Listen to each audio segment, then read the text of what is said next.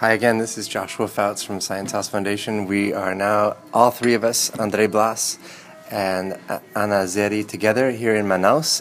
Today we are flying, we have three rather long flights flying to the west, to the city of Cruzeiro do Sul.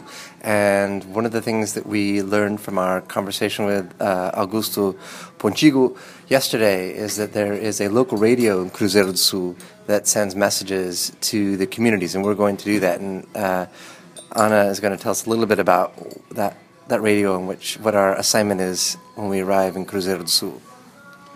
Good morning. So the thing is, this radio called Verdes Florestas has two programs a day at 6 a.m. and 6 p.m. where they send messages to the people of the forest.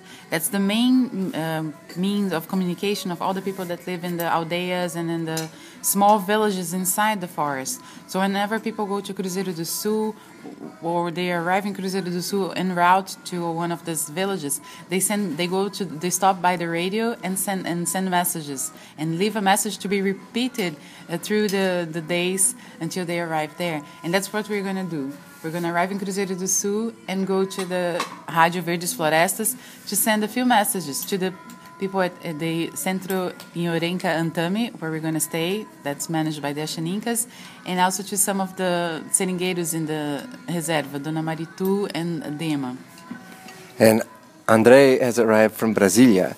You'll get to learn or familiarize yourself more with his voice as we go on, but I just thought I would allow him a chance to say hello. You can just say hello. Hello, everyone. We are ready to go on a plane in a few minutes, a few hours, and we'll hear more from us soon. So we'll look forward to introducing you to all of those new voices and documenting our arrival in Cruzeiro do Sul as we go. See you soon.